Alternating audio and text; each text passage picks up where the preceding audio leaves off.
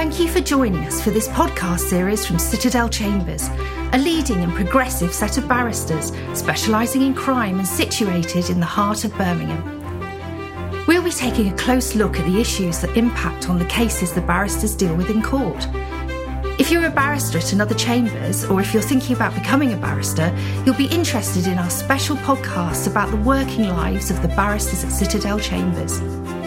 I'm your host, Rebecca Harding, and I'll be joined by a range of experts from Citadel, from Queen's Counsel through to their junior barristers.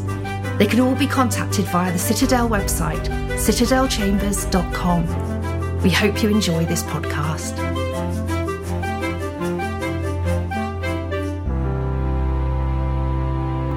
In this podcast, we talk to Martin Butterworth, who is in the process of retiring. Over the years, he's recruited and supervised many pupils, and we discuss the attributes he looked for in those pupils. Martin joined the bar as a mature entrant, following time in the military and then in the finance industry. He was appointed a Crown Court Recorder in 2003 and has been ranked as a Grade 4 prosecutor for many years. With over 30 years as a criminal advocate, Martin has prosecuted and defended across the entire spectrum of criminal offending. He has a particular interest and expertise in cases involving firearms, ballistics and death by dangerous driving. Martin, so tell me, how do you create a good impression as a pupil? I'm not sure that's the right question. Oh, okay. He's challenged me straight up. No, I think maybe how do you make a bad impression as a pupil? All right, then let's try that one then. Well, I suppose it depends on the pupil supervisor and the pupil, but I've had 9 pupils over the years, and they created different impressions at different times, obviously. And nearly always a pupil will want to be demonstrating enthusiasm. Not always, actually. I had one pupil I shan't identify who's now... No, I won't even say who they are or anything that might identify them. Oh, but, I'll have to bribe you later. Yeah, but he wasn't keen at all. He wouldn't get out of bed in time to get into chambers, and that created a bad impression. Yeah, I can imagine. And we fell out fairly quickly over that. But he fairly soon changed that. So I suppose all the obvious things, anyone that's got as far as becoming a pupil will know the sorts of things they have to do. You know, I don't need to list them. Punctuality, boundless enthusiasm, a willingness to make a cup of tea. You know, I mean, that isn't... It's very important in any job. These days, I'm quite sure that a pupil supervisor will reciprocate, because things are very different now. But those things, and you're there to help. And if you can provide your supervisor with some positive assistance, then that'll be rewarding for a pupil's development, and it'll be rewarding for the pupil supervisor, because he or she will see that they've got someone who's keen. When you think back over all of those pupils that you've looked after, there must be a couple that stand out as being particularly good when they came in. What qualities did they have that made them stand out? They recognise that being a pupil supervisor isn't easy. What I think is generally overlooked, I don't know, because I haven't had a pupil for a few years now, so I don't know what advice is given to pupils.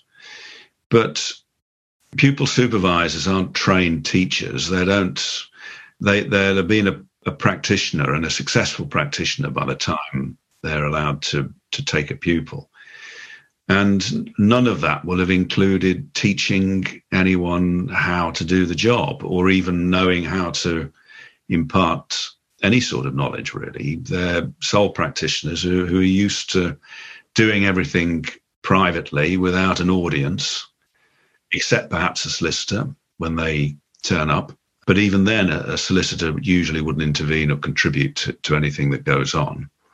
So a pupil supervisor that finds themselves with somebody young, keen, and often very inquisitive, with a good mind, And they've probably come from somewhere where they've been taught by superior intellects and professional teachers. And that is not what they're going to be getting from their pupil supervisor. And understanding that can make it much easier for the supervisor. And also, a pupil supervisor will have spent their entire career almost certainly driving to and from court on their own, for example, and not having to make conversation with anyone first thing in the morning or last thing at night. If you just recognise that it can be new to a supervisor to find themselves in a car first thing in the morning with someone who wants to fire lots of questions at them and understandably wants to talk about what's coming, and the supervisor just won't have been used to doing that.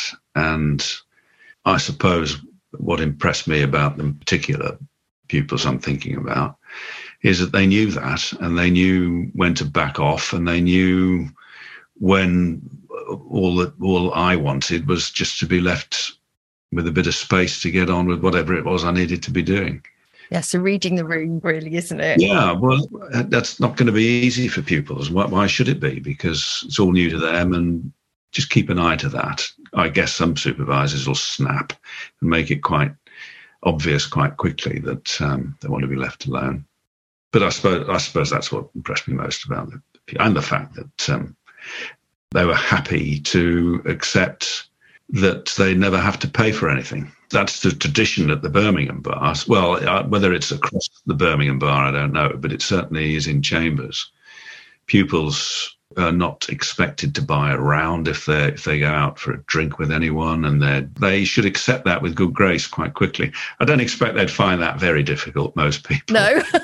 You'd be surprised. I've had quite a few mature pupils who've come after, successful careers in other fields and could very well afford to buy their own round because they weren't really relying on the funding that pupils get from chambers. But even then, they weren't supposed to buy anything, and I don't think that'll be a problem for most pupils. But they mustn't get used to it. That all falls away if they're taken on.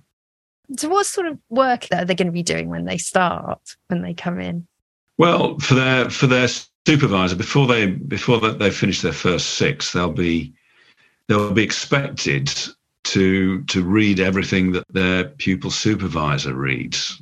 I'm not quite sure how that's achieved these days because everything's received digitally, and I don't know how easy it is for pupils to read the material that their supervisor's looking at on his or her computer. We used to just get piles of paper, and you just pass a pack of paper to your pupil and say that you read that. Yeah. Well, I read the rest of it and swap over.